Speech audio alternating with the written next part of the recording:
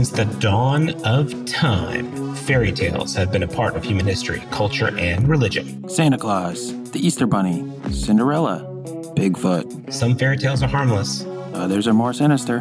But there are four things all fairy tales have in common. Number one, they are used to influence and shape opinions and manipulate thoughts. And number two, they're good for business. Third, they usually tap into fear, uncertainty, and sometimes hope. And finally, fairy tales are not real. Welcome to Bigfoot Logic, a podcast where we highlight a brand new breed of fairy tales. Fairy tales that you can find not in a Disney movie, but on CNN, Fox News, and other for-profit news publications.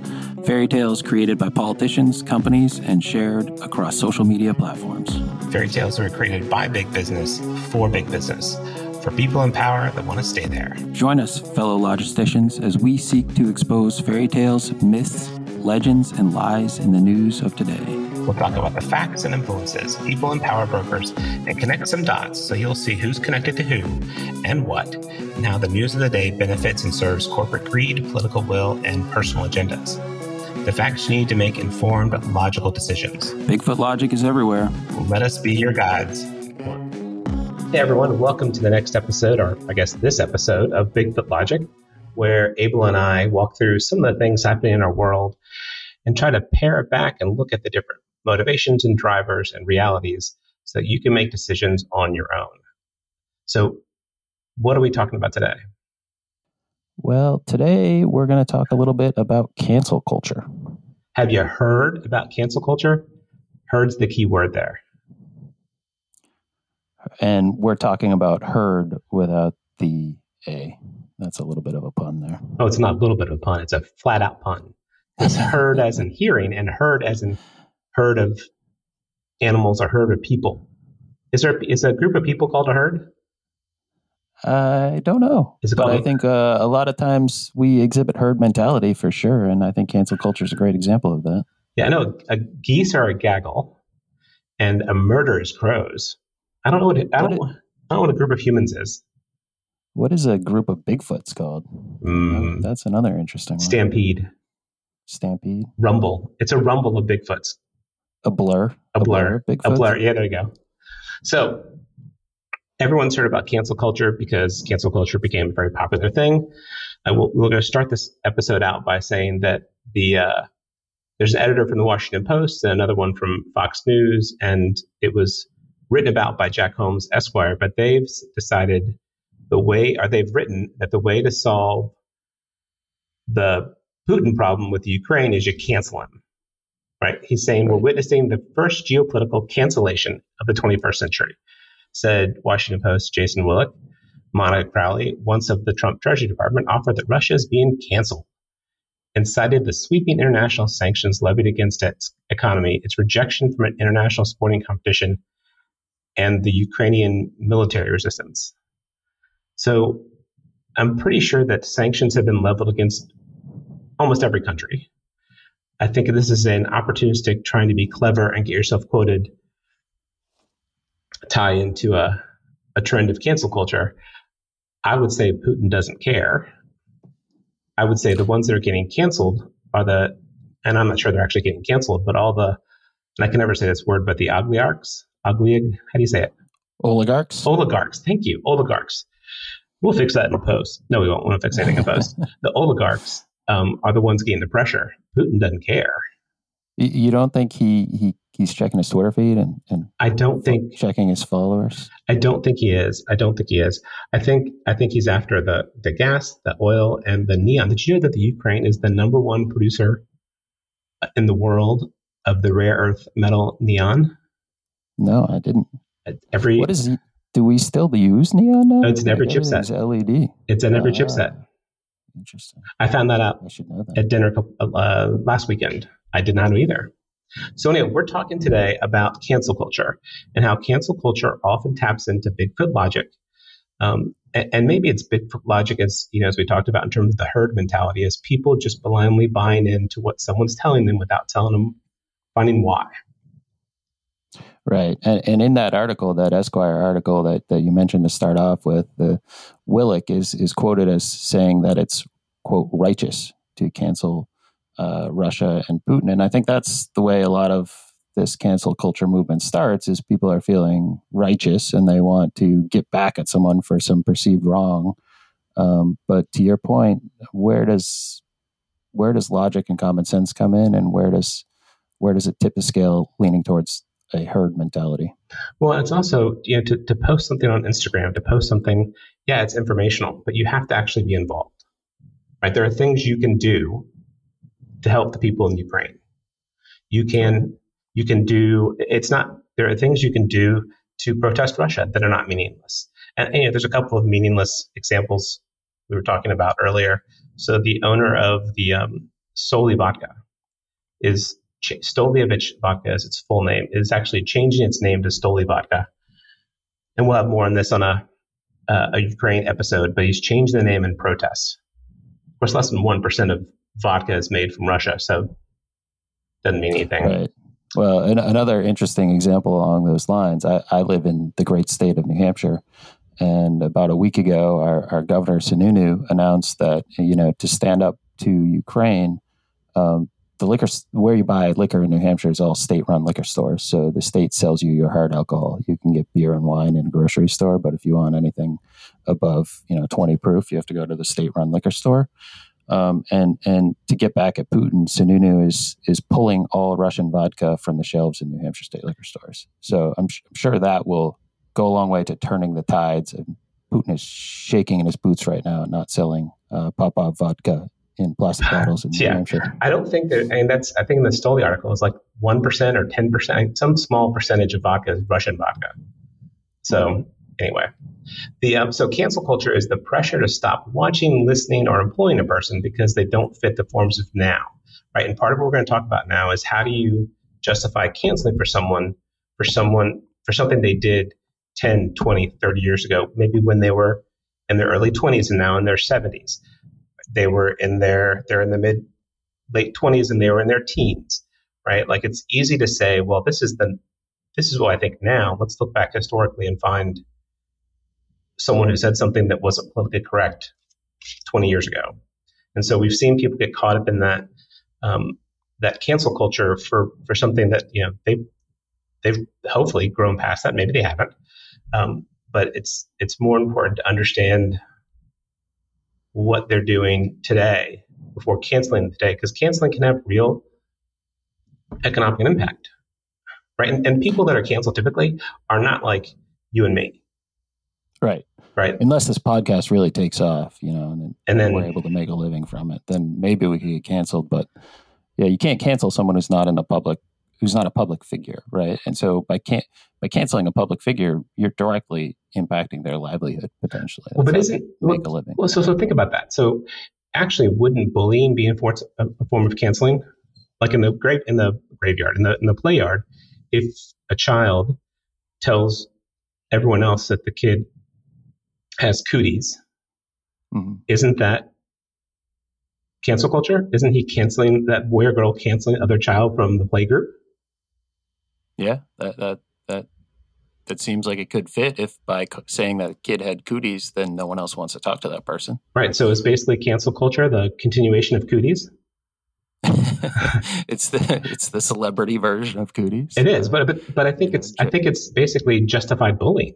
Like I had not thought about that until we just had this conversation, but I think you can legitimately say it is bullying. Now you can certainly stop seeing a person's movies, or stop buying their music, or stop looking at pictures of them, or unfollow them on social media. Like you can make choices, but the attacks that happen is bullying. And then actually one of the people we're going to talk about was not totally canceled, but certainly partially canceled because of bullying. Right. And I think the people doing the canceling think that they are getting back at a bully somehow, but I don't think that's always the case. Well, but they didn't bully you or me. They're not getting back at, like, it's not like the person is bullying, like we're going to talk about the later is Chrissy Teigen. Right. Her bullying in 2010 of someone else. And she said some nasty things, right? But she didn't bully me. Right. Exactly. Well, and the other thing I was going to say is I think, At the start, earlier you mentioned that, a lot of times people are being canceled for things that happened 20, 30 years ago. But the other thing that I see happening is people getting canceled by people who haven't even taken the time to listen to what the person they're canceling is saying. Right. Because if they did, in some of these examples that we'll talk about, either they entirely missed the point or they didn't listen at all because they're canceling someone for the wrong reasons. Well, they're hopping on, right? They're hopping on the bandwagon. They're hopping into the herd. Yes. Right? The cootie herd. They're stampeding the celebrity who they believe as cooties. Yeah, they are. It's cooties. And you did mention this earlier, but let's go ahead and mention it again. Is what am I rocking right now? You're rocking the new Bigfoot Logic t-shirts, which you can get in our Etsy shop, Bigfoot Logic, all one word. We also have mugs available, and I'm showing it like anyone can see it on the podcast, but there's mugs. It says, "I want to believe." And to be clear, we're not making money off of this. We priced it as close to breaking even as possible. I think we make about 25 cents per item that we sell. We do? We're just doing it to spread the word. What the heck? Yeah. I owe you like 13 cents. Okay, 13 cents. Perfect. All right, so back to the topic. So we started talking about this topic when the whole conversation, when Neil Young and then Joni Mitchell decided to pull their music from Spotify in protest of Joe Rogan's podcast. I don't know if Seth Rogen has a podcast, but he wasn't getting attacked for this. So Joe Rogan has a podcast. And I wrote this really clever lead, but we're not using it because we didn't lead with it. But I said, the pressure to stop. Let's see. Oh, I cut it out. Never mind. I was making a play on Big Yellow Taxi and some lyric from Neil Young. But anyway, so Neil Young has label pull his music from Spotify because Rogan's podcast, which is only available on Spotify, was spreading misinformation about COVID. From where I sit, he can pull his music from wherever he wants. Right. So Joni Mitchell did as well. And then one of the members of Bruce Springsteen's band did. And I don't know if others did. Young is claiming it's not about free speech. He's just saying that I don't agree with them having Joe Rogan's podcast, so I am not going to have my music there. Right. And this is an example of two things I think we're going to talk about.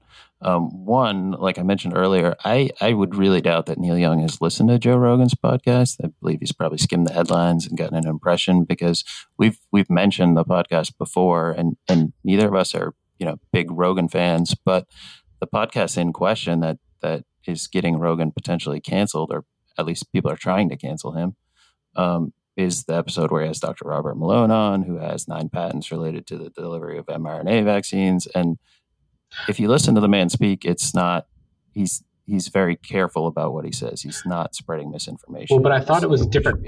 I thought it was another podcast where the guy said, "But you have your stats wrong." And then he goes, "I do." And he pulled them up and saw he had them wrong. And I think he admitted he had it wrong. He goes, "Oh, I had not seen this stat. I've been using other information." The reality of stats is stats can be made to say anything. Right. And if you go back to our, you don't know what's in your anything podcast and trust the science, we have to trust the scientists, right? Go ahead. No, I was agreeing with you, and statistics change and data changes based on the source and where that data is coming from, whether it's just who's funding the study and what the interests are of the organization or entity that's funding that study. Yeah. So what we're talking about today is cancel culture, a Bigfoot that's looking to influence you to change how you buy, shop, listen, enjoy entertainment, basically. Although I guess some politicians have been canceled too. So just to get some facts. So Young has about 6 million streams on Spotify, right? Not a lot of cash based on what Spotify pays artists, but it's nothing to sneeze at, right? So 6 million people a month listen to his music. Well, used to listen to his music on Spotify. I will say Spotify does pay artists fractional pennies for every stream. So you can an artist can make more money selling 5 t-shirts than they can make from 50,000 streams on Spotify.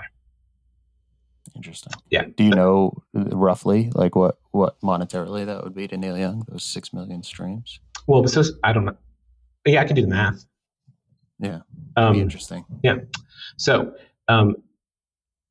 it's nothing to sneeze at. Like, I'm sure it's money, right? It's money that's based on his catalog that's been out forever, right? And he is an icon, right? And he's for Young, though, it's about the principle. It's not about the money, right? I mean, he just sold half his catalog last year for $150 million. So the Spotify streams aren't anything for him. And he's voiced his campaign. He's voiced his opinion, other things. Like, he actually came out and said in January 21 that he had empathy for the Capitol attackers, stating we're not enemies. He blamed Trump and social media manipulation for causing people to riot. I would agree with that. I would agree, especially with social media's role in that. I think Trump certainly had a role, but I mean, a big role. Social media amplified and applied Bigfoot logic, and people had followed the herd to DC. Some people followed the herd to DC. And he said, what else did he say? He said, I was shocked to see the Confederate flag being waved inside the chamber, the destruction and disrespect, but mostly I felt bad for the people. With social media, issues are turned into psychological weapons and used to gather hatred in support of one side or the other. That is what Donald J. Trump has as his legacy.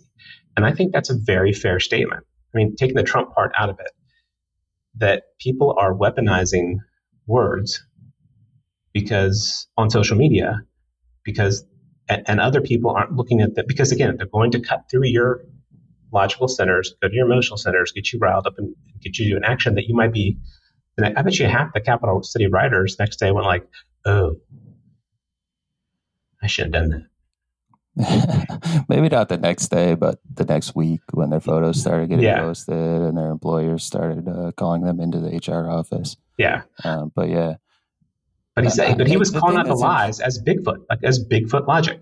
People are being misinformed, right? The people believed and used to justify the riots. The information wasn't true. Young got that right. What was spread on social media was not right. Yeah, and I think Young has a history of, mostly just and righteous causes, standing up for them. I mean, all the way back into the 70s, what was the song? Southern Man was about racism and false sense of Southern pride, right? Like, I've seen him in concert a couple times. He's a great musician, but in this case, I think he's kind of it's almost ironic, right? Like someone who's calling out the rioters as, saying he feels bad for them because they've been fed misinformation. And then it seems like he's making this stand that I don't think is based on. Well, and Rogan's podcasts are like 3 hours long. Like it's debate, it's conversation, and you can make what you want of it. It's like, you can decide that Rogan's wrong. You can say all of his guests are wrong, but it's not, I don't know. Anyway, I'm not I've listened to one one Joe Rogan podcast, and that was the only one I listened to because we were prepping for this podcast. Right. So Pew Research, which is one of the best independent research firms in the world, had a study, and we'll provide links to all these from May of last year. Americans in cancel culture, what some see calls for accountability, others see censorship and punishment. Right. So it's, and when you read this, you'll see, I got my pun from here. They said, who's heard of cancel culture? But they didn't do the HERD. They missed an opportunity there. Yeah, they did. And there are some charts we'll include, but basically everyone's aware of, half of Americans have heard of cancel culture. And the reality, I think, is everyone has probably been influenced by cancel culture, whether they've heard the term. Yeah, I agree. And it's pretty evenly split between Republicans and Democrats, men and women, among age groups. It's not a phenomenon it's not a tactic that is leveraged by the right or the left. It's a tactic that's leveraged by everyone. Like, everyone's culpable in this. Right. And one of the things the study asked the survey respondents is, like, how would you define it? And the most common answer, which was given by about 49% of the people, was actions to hold others accountable. So back to what we were saying earlier, there is this sort of sense of righteousness about it, but whether it's always truly righteous or not, or justified, I think that's the question, and that's where Bigfoot logic comes into play.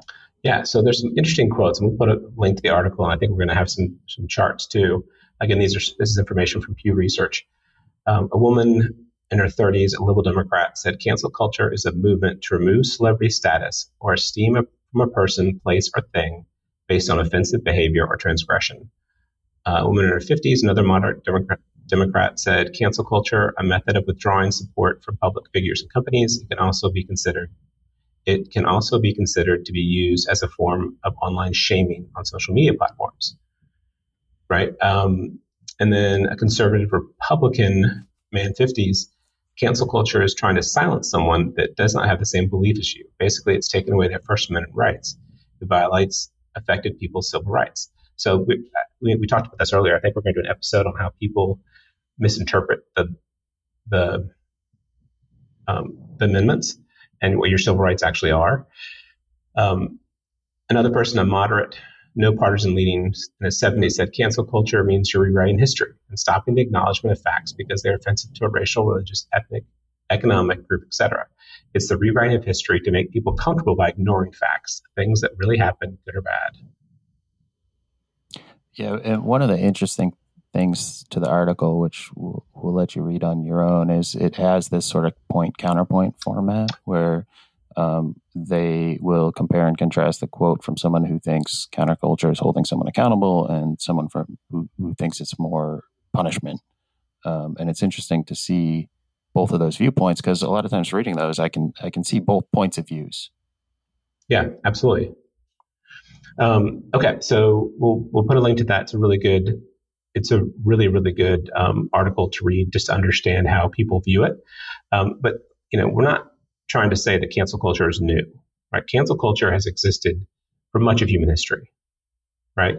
But the internet and social media has changed how, when, and where these kind of interactions occur. And I would say that they also take things that happen that are not local and get people to react to it from wherever they are, right? Like cancel culture, go back to the cooties example on the playground. That was a local, example of what could be called cancel culture. But because social media, it's never been easier to summon groups. I'm sorry, because of social media, it's never been easier to summon groups to join the public fray, right? But we see a lot of Bigfoot logic at play, and in terms of when and how it's applied, right? So, I mean, you could argue that the Salem witch trials were cancel culture. There was someone who they thought was a little odd, or maybe did something to someone else, and people rallied around it, and they were a witch.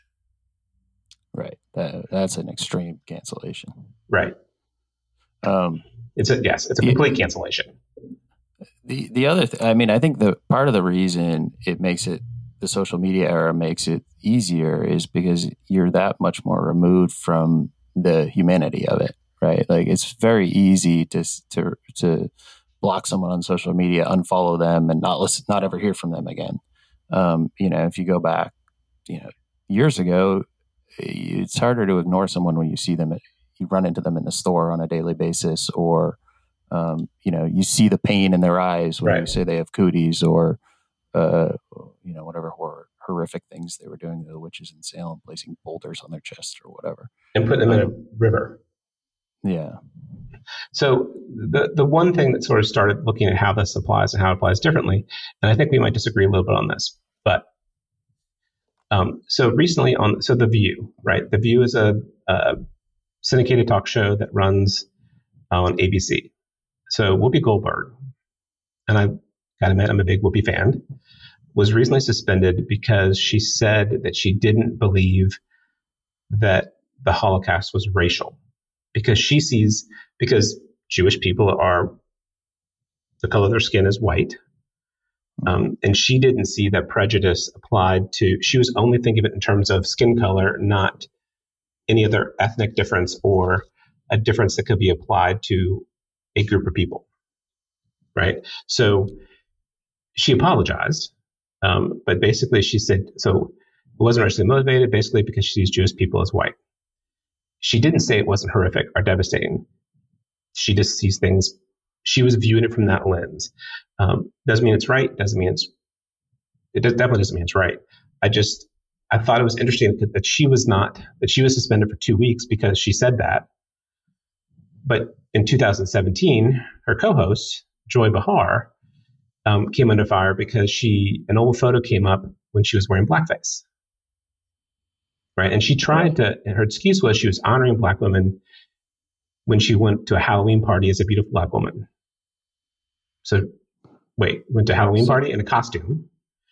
Any other arguments on the show? So even on the show, I guess Raven Simone was a co-host then, and she called her out saying, wait, but you wore blackface, right? And the network did nothing. She had no suspension for it. Now, I'm not saying she should have been canceled because it happened 25 years ago. But it happened in the 70s. The photo was from the 1970s when Behar was 29. So that's an example of what we were talking about at the start. Really, can you hold people accountable for something that happened 40 something years ago? Well, but so I think she was certainly called out, right? But recently, apparently, again, I don't know this woman. I've never met her. I don't really watch The View unless someone calls attention to it. But I guess a former co-host, Meghan McCain, posted something on Valentine's Day, and people wrote about this, right? She said, "Happy Valentine's Day to, I guess, her husband. I love you, and I'm grateful every day for the life we have together." In response to her post, a Twitter user said, "Does every thought and sentiment need to be on Twitter?" In which Behar wrote, "Apparently." So it's apparently nasty. It's probably the intent was probably nasty. Did she say something horrible about McCain? No, but she's a delight. She really does seem like a delight. But what's interesting to me is there were multiple news articles about this one word reply to a reply on Twitter. Yeah. Is that really what is that where society is? That we care that much? We care that much about a one-word tweet reply from a 70-something-year-old woman that it needs to be in multiple news publications? Yeah, that's fair. Well, I think it's interesting, too, is that in a similar article, a different article, it said that Behar has said, "I apologize to keep my job. I apologize. I don't mean it just to keep my job." At least she's being honest. Yeah. At least she's being honest in her fake apologies. Right. So well, one of the interesting things I think on from one of the articles on it was actually the Whoopi Goldberg articles, but there was a quote from Jonathan Greenblatt, who's president of the Anti-Defamation League, and he said he doesn't believe in counterculture. And cancel quote, culture? And the quote continues, "I like the phrase that my friend Nick Cannon uses. We need counsel culture. We shouldn't cancel Whoopi Goldberg because she made a mistake." And I think some of the examples that we'll talk about, some of these people legitimately did things that were, not sensitive and or offensive, but a lot of times it's people who are a little bit older and out of touch, no offense to Whoopi Goldberg, who maybe aren't thinking through the changing rules of political correctness, or they have their own opinion and they haven't considered how that may be right or wrong. And maybe they need to be informed and educated rather than punished and canceled. If especially if they don't mean, I don't think Whoopi meant anything bad by what she said. It was unsensitive for sure. It was, she probably regretted the words as soon as they came out of her mouth. Well, I think she probably regretted when there's reaction, because I think she believed that it was because everyone was white. It wasn't a racial discrimination. She wasn't viewing the way her filter for race is color, skin, as opposed to any other factor. Right. And that's likely based on personal experiences. Right? Correct. That's 100% experienced. Correct. So one of the people that is frequently in the news for a variety of things, some which are mystifying, some of them are horrifying, is Alec Baldwin.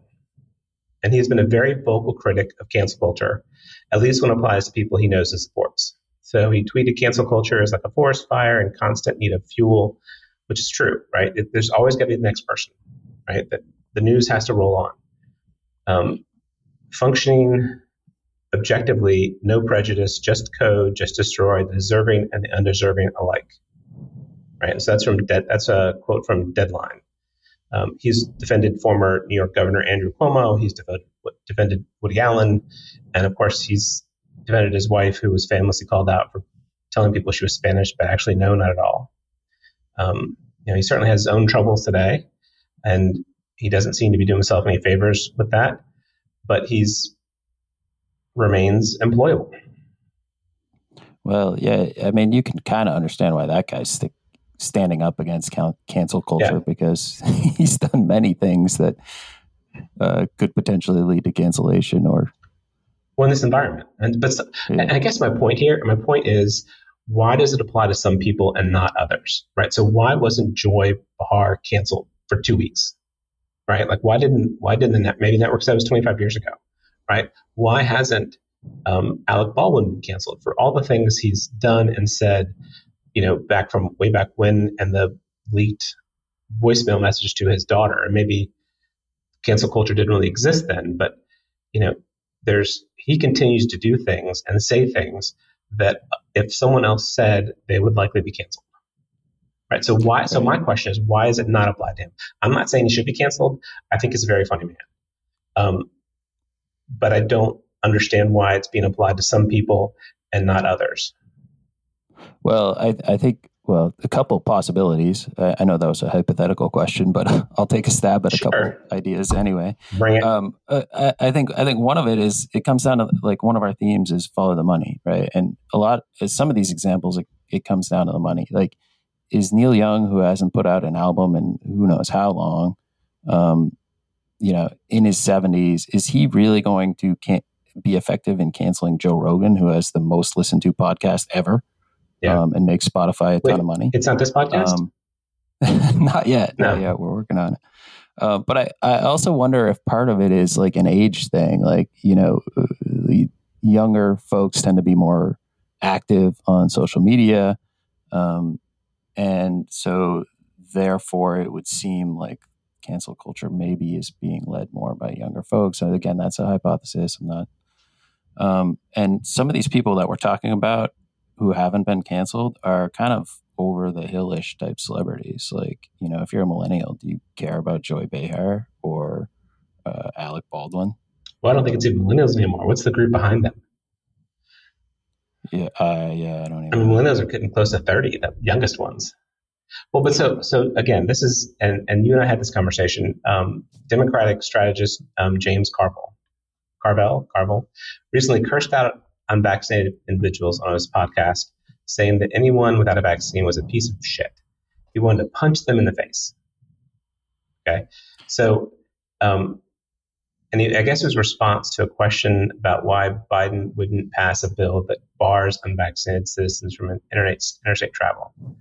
And yes, I know that's his persona, but if a Republican had said the same thing, they would be tarred and feathered. Yeah, I don't disagree with you there. My point, which we were talking about offline, was, that's his persona, and he seems to play that card as a way to get in the news. He's talking about Democratic races, and he's saying, they were always going to lose these races, but Democrats just keep doing this stupid shit, bitching about a Can we swear on this podcast? I might have to edit that. I don't think children listen. Okay, I don't think anyone is listening yet. Who knows? Maybe one or two. Bitching about a Democratic senator in West Virginia is missing the damn plot. So, like, he's making a point and he's using curse words to do it because that's his personality, and not many people in politics do that. So that's his play. But I don't disagree that if it was someone else affiliated with a different party, the reaction might have been a lot different. Well, the difference is so look, Rush Limbaugh has said things that are probably similar. And he certainly had his moment where he was taken out to the woodshed. But there really is only one conservative broadcast media, and that's Fox. The rest are fairly liberal. I used to watch CNN because I thought they were balanced, and then I stopped because I just realized they're not balanced. But anyway, so the big question we have is who decides who's canceled and when, right? In large party, the herd does, right? Whether that herd gathers and stampedes on platforms like Facebook or Instagram or on news sites, it starts to move slowly at first, and then with gathered momentum, takes charge, right? And when the dust settles, someone's been trampled, right? That's a big deal, especially when you're not doing it in an informed way. Like you're not joining the stampede because you understand or appreciate the issue. You're doing it because you saw it on Twitter and it was fun to like. Right. Oh, and sometimes it's understand or are aware of the issues, and sometimes it's have you even listened to what the person is saying. Right. And we talked about Rogan as an example. I think the other example of that is Dave Chappelle. He has made jokes. I mean, he's a comedian. He makes jokes about everybody, every race, gender, sexual orientation, right? But he was recently, they attempted to cancel him for the last episode of his Netflix special, The Closer, which if you listen to what he's saying, yes, he's making jokes about trans people, but there's a point behind why he's making jokes, and they're not mean-spirited. And in fact, he tells a very heartwarming story at the end about one of his friends who was trans and was bullied by the trans community because she was a fan of Chappelle and ended up committing suicide, and Chappelle did all these things to help her. So like how you can listen to something like that and still think that this man is transphobic and needs to be canceled, I don't understand. Well, it was, and what comedians often say, and Jerry Seinfeld said this, and it's what Joy Behar says, I'm a comedian, right? Because she made the comment at when the first publicly gay NFL player came out, she made a joke about end zone penetration. And a lot of people were sort of shocked so she made a joke that was clearly a reference to his sexuality, and nothing happened, right? But Chappelle, who made a joke, and you can argue whether the joke was funny or was real or hurtful or whatever, it was the response is, I'm a comedian, right? Like Kevin Hart did not apologize. I think he eventually did, but initially did not apologize for some jokes he had that he lost the hosting the Oscars a couple of years ago, right? Because he made some jokes because he was a comedian. Right? Has anyone ever watched Ricky Gervais's when he hosts the what's the one that's the Golden Globes? Like he roasts everybody. Right. That's what comedians do. That's what they do. But that's what that was one of our points earlier is, Kevin Hart can probably afford the hit of not getting paid to host the Oscars, but it's still affecting his finances. Sure. His career, it's a couple $1 million bucks to host the. He's doing well, but. So The Atlantic recently published a very interesting story about what college students think about cancel culture. And I will say that while we've talked a lot about celebrities, there's been a lot of cancel culture applied to college professors, especially in terms of what they teach and don't teach in the classroom and the things they use as examples. And I think that goes back to the person whose quote we read that said it's about rewriting history. You will repeat history unless you remember what happened and why it was good or bad. Right. You have to acknowledge that we're an imperfect people, that mistakes will be made. They'll continue to be made. And then the best we can do is learn from them and move on. Right. So The Atlantic, in this article, and again, we'll post a link to it. Though self-censorship is a problem in academia, more than 80% of college kids say that they self-censor at least some of the time, according to one study. Not all students agree with the adults who are catastrophizing. I wouldn't call this speech suppression, says Matthew Merrick, a white student at the University of Michigan who describes his politics as issues-based. I don't think there's a deliberate wave of average liberal organizations trying to suppress conservative voices. Instead, he told me, and he told the reporter, I think it's a question of open minds. The biggest problem is preconceived notions. Unlike pundits, I'm going to quote in the article, students like Metric actually spend their days on campus and have a nuanced understanding of what's driving self-censorship and how to fix it. They become part of a grassroots civil grassroots civil dialogue movement that creates a new kind of safe space, one that invites students from across the political spectrum to discuss controversial issues, including policing, gender identity, and free speech itself. These spaces are not about First Amendment absolutism, but rather they aim to remove the anxieties of so-called cancel culture while still upholding a commitment to equity and inclusion. Like, that's brilliant. Like, what's basically saying is listen to everyone, form your opinions, adjust yours if you need to based on what you've heard. But it's really saying that as a free thinker, one has to be willing to be considered wrong or that their thinking is flawed. Otherwise, you're not a free thinker. Like, you have to take the risk that your thinking is wrong, and you have to be willing to listen to others and say, I didn't really see it that way. I should have. Right. One thing that's interesting about that is, that I think that's very encouraging, and it's great to hear people saying that. I wish that were more the case. I think in college campuses, it's so much easier to facilitate that sort of face-to-face discussion and hearing other points of views because you're physically with people. I think the problem is when everything's on social media and you don't have that. You're just reading the headlines, right, or the tweets or the memes, and things sound bad when you read it that way. But a lot of times that's not the intent.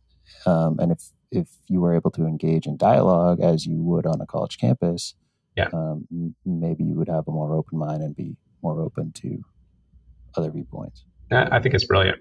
So back to the herd mentality. So the list of celebrities that have been canceled is a mile long, right? And I'm not going to judge any of them. Like, you make your own decisions on whose movies you go to and whose books you read. That's up to you. If you like the person, if you like how they write, buy their book. If you don't, right? I don't know any of them. I don't know all the facts. And honestly, if they made a movie or TV show again, it doesn't matter to me. Right? I do know that our current culture puts celebrities on a pedestal where they can easily believe that the world moves to their whims. For many, it does, right? Like, if you look at the writers of some of these celebrities when they go do a concert, the things they require are very specific and entitled. But only the red M&Ms, things like that. But that's okay. I mean, if people do it, then they can do it. Like, if they say I want green M&Ms and then the person gives them green M&Ms, okay, that's fine, right? There was certainly, and so movements like Me Too, which is specific to, at least initially, was specific to women who had been harassed in the workplace, right? That it affected their workplace, whether they were actors or actresses, and it was Charlie Weinstein, or whether it was in the workplace itself, in corporate America. But so people's work was impacted because of something they did, right? They couldn't succeed. They couldn't get a promotion. They were harassed. They were asked to do things they should never have been asked to do. To go back to Chrissy Teigen, and we talked about her earlier. So we talked about the historical issue. So she wrote some nasty things on Twitter a decade ago, right? Those tweets had been out there for a decade. It was in 2011, right? She cyberbullied a TV personality, Courtney Stodden, who was just 16 at the time, because she'd married a 50-year-old, right? So I guess they got divorced in 2020, and she or someone pointed to the Teigen's tweets again from 10 years before, right? And the tweets were terrible. But what is interesting to me is that Teigen lost a whole bunch of commercial relationships for her cooking line. I didn't even know she had a cooking line. Like Target, Macy's all dropped them. They didn't drop them when she made those tweets. And maybe they didn't look. Maybe they didn't know. But they dropped her cooking line a decade later because of what had happened. And I'm not going to say that what she said was ever the norm, was ever nice, right? Or was ever acceptable. What she said was awful, but it gets to the point, one of the points we started with, like, you're canceling people for things that happened, in this case, a decade ago. How much money did she make off Target in the meantime? But also why?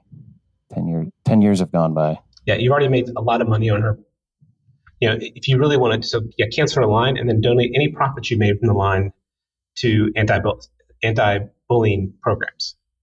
There's plenty of them. Right. So back to Bahar, we kind of mentioned this a little bit earlier. I sort of jumped the gun, but who still has her job and never been suspended from The View. She made the joke. Let's see. So in Medium, Joy Bahar's homophobic joke was not okay. On their June 22nd broadcast, the Who hosts were discussing the outpouring support for Carl Nassib of the Los Angeles Raiders, who became the first active NFL player to publicly come out as gay. Although the entire panel, including Bahar herself, expressed solidarity with Nassib, there came a moment when Bahar, containing a premeditated glint of impish glee in her eyes, and I'm reading the article, quipped to co-host Anna Navarro, Anna, after they said penetration in zone, they lost me. So, this is where Bahar admits that she apologizes later, even if she's immune to save her job. She's reflected that on 23 years on the ABC daytime program, ahead of its 25th season, she's gotten in trouble a few times. I've had to apologize, which I'm happy to do in order to save mine and everyone else's jobs. I don't care. Even if I don't mean it, I'll do it. Even if I look like I'm a hostage takeover, I'll still do it, because if you don't do it, you lose your job and everybody else's. Yeah. I'm not a fan of Bahar at all. It sounds like I'm sticking up for her, but back to the quote from the Greenblatt, the Anti-Defamation League president. Yeah. This just reminds me of, like, we all have that relative who, or at least I have that relative or relatives who makes inappropriate jokes at Thanksgiving or Christmas, or, they're out of touch. No, you can't use that word to describe those people, that sort of thing. And, like, Bahar's in her 70s. Like, how much of it is she's just out of touch, and, like, but she's still, she might be out of touch, but she's still on a nationally syndicated TV show. True. Right. So ABC should say, wait a minute, you're out of touch. You should be gone. Or you should undergo some counseling. Something. Right. But again, the point is, who gets canceled, who doesn't. Right. So she still remains uncanceled. Chrissy Teigen. Uncanceled and uncanceled. Uncanceled. She's not apologizing. Correct. Or she's apologizing and she doesn't mean it. But Teigen apologized, tried to meet with the person she offended, still lost product placements. Bahar says mean things all the time, keeps her job. It's Bigfoot logic. Yeah. Like, ABC is not taking a stand, took a stand on Whoopi, but didn't take a stand on Bahar just being a comedian. Right. Well, you started talking about Me Too before. I think the next example is a good example, because the Me Too movement was a very well intentioned movement. Harassment has no place in the workplace. It is a real problem. But I think Aziz Ansari got canceled, or at least attempted to be canceled, based on something that was not even directly related. Would you like to the workplace? Yeah. So there was an anonymous article written by a very young reporter that someone went on a date with him, and she had consensual sex, but regretted it. Basically, it was the worst experience of her life, or sexual experience of her life. And it became a story. This reporter named Katie Way. And he was vilified, right? And a lot of people I will say a lot of people came to his defense saying, wait a minute, this isn't Me Too. And people actually called out the reporter for trying to wrap this into Me Too. To me, this is the reporter trying to tap into a story that tap into a movement and write a story that fit when it didn't. I mean, if he actually raped her, that's a very different story, but it wasn't. Me Too was about the workplace, is my understanding. Right. Yeah. And that article originated on the prestigious and highly credible website, babe.net. Yes. So she published, called Babe, perhaps best remembered for being poorly reported, right? So there was no fact checking. And who would have thought that a website called babe.net would have poor reporting? Yeah. So 22-year-old at the time, Katie Way, name and byline on it. After she landed the job, let's see. So she after this story ran on Babe.net, the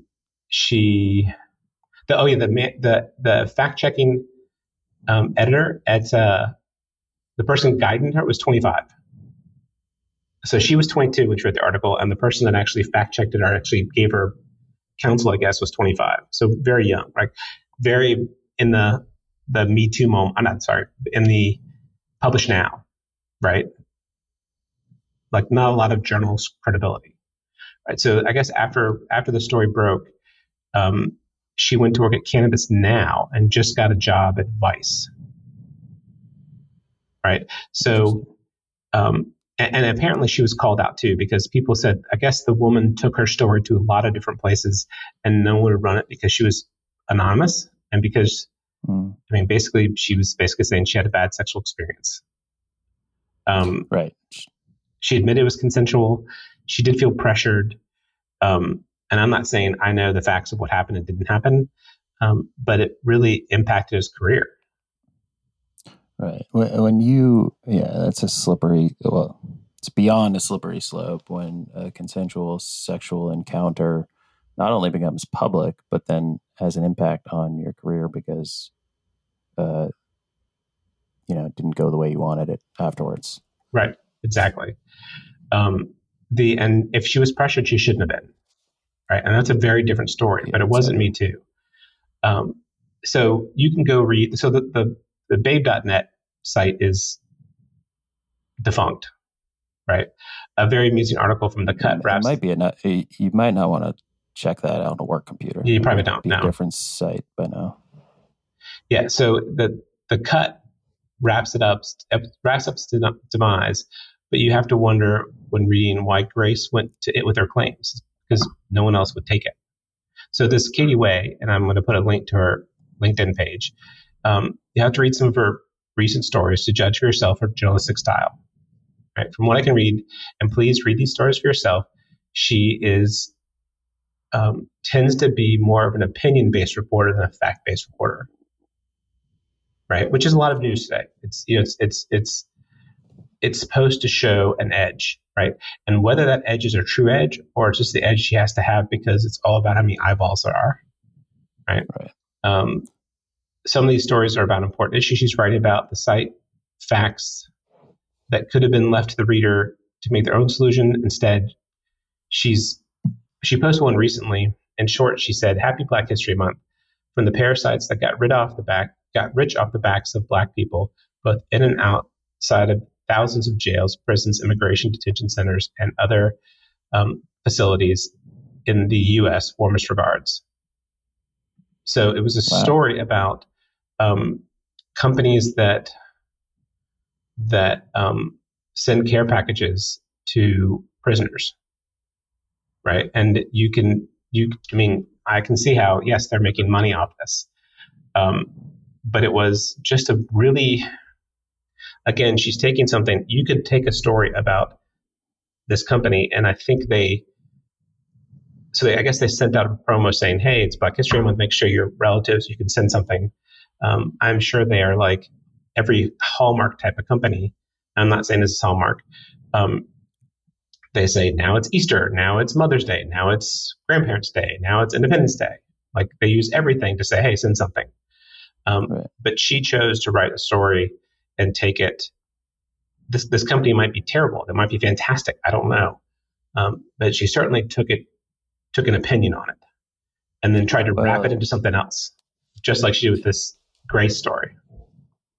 And that's something that's come up in one or two of our previous episodes. And I don't know if it's something that's worthy of an episode on its own or whether it's just a recurring theme, but in the old days of journalism, there was a distinct delineation between editorial, which is where opinions are expressed, and a news reporting, which is intended to be which at least until recently was intended to be non-biased and factual. Right. And we're seeing more and more of those lines are blurred, even in traditional news publications where they used to do that, and even more so in these up and coming publications like Babe.net. Babe.net. So there's a New York Times story that we're going to again put a link to, and you can only read so many per day. So you have to pick a day when you have no other New York Times stories. That's called The Long and Tortured History of Cancel Culture. Right? It writes cancel culture that is already to express a point of view, implicitly negative. Although cancel culture is not a movement, it has neither leaders nor members, and those who take part in it do so erratically, maybe only once, and share no coherent ideology. It's persistently attributed to the extremes of political left and the fear-mongering specter of wokeness, itself a freighted term, originally derived and then distorted from the Black vernacular woke, which invokes a spirit of vigilance to see the world as it really is. Right. So the experimentalist novelist William Melvin Kelly may have been the first to introduce the term woke to mainstream as an adjective in his 1962 essay on the Black idiom, "If you're woke, you dig it," in which he noted how words change with the color of the people who use them. So cancellations come as easily from those aligned in thinking to the far right. Right. So here's basically saying, I kind of went all over the place with this one, but it's cancellations come as easily from those on the right. Right. Recall how in 2014, a group of video gamers pressured companies under the guise of championing ethics and journalism to withdraw advertising dollars from media outlets that had criticized lack of diversity in the game industry, and at the same time terrorized female gamers and writers with rape and death threats.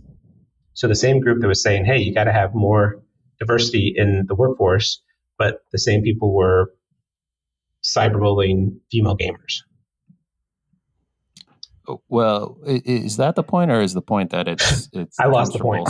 It comes in, the point is it comes in both sides. Well, the point is two. One, it comes in both sides, and two, you also have to look at the authenticity of the person who's doing the bullying or trying to cancel. Right. So it's when they say one thing and do another.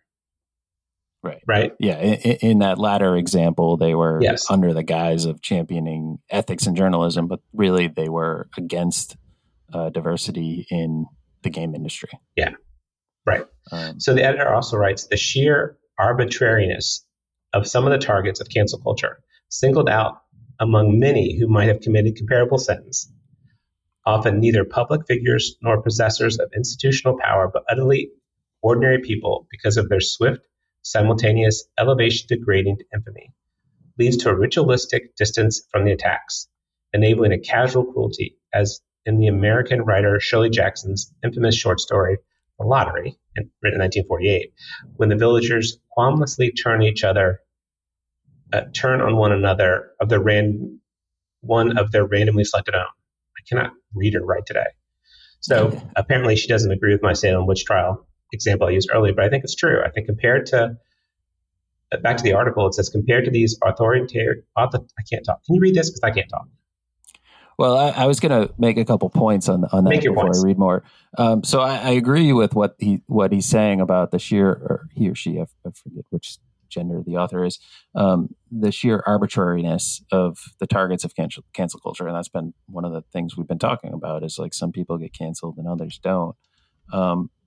And the last point about the ritualistic distance to the attacks, I think that's kind of what I was trying to get to with the the social media point, that you have this sort of distance from your targets. You're not seeing them. You're not seeing the look in their eyes. But the one part that I disagree with is, and we talked about this earlier, is it mentions that utterly ordinary people can be targets of this, and I don't think that's necessarily the case. At least usually, it's people who are public, because again, how can you cancel someone who is not public? But couldn't you cancel someone socially in your local group? Yeah, isn't that gossiping? And isn't that? I mean, they're no longer invited to parties. Their children are no longer. I mean, there's lots of ways to do it. It doesn't, people get fired locally because they've done something that never makes the national news. Yeah, good point. Because there was outrage of what they said. Right. Yeah, fair. So. But one of the other things is, like, when I was reading one of the articles that we read to prepare was like a list of the 12 celebrities who got canceled in 2021. And I don't even think that was a comprehensive list, but like, couldn't believe some of the names on the list. Like people, Alec Baldwin, okay, guy's kind of an a-hole. I could see people wanting to cancel him. Aaron Rodgers, same thing. The guy can't win a Super Bowl to save his life, and he's kind of a make your own decision. Make your own decision, but I wouldn't root for the Packers past the conference, the divisional round. But Matt Damon, J.K. Rowling, Justin Timberlake, like, do you really think these people deserve to get canceled? Again, make your own decisions, but some of these things are, you're taking people who have contributed a lot to arts, humanities, the good of the world, and you're canceling them because they said something online that someone found offensive.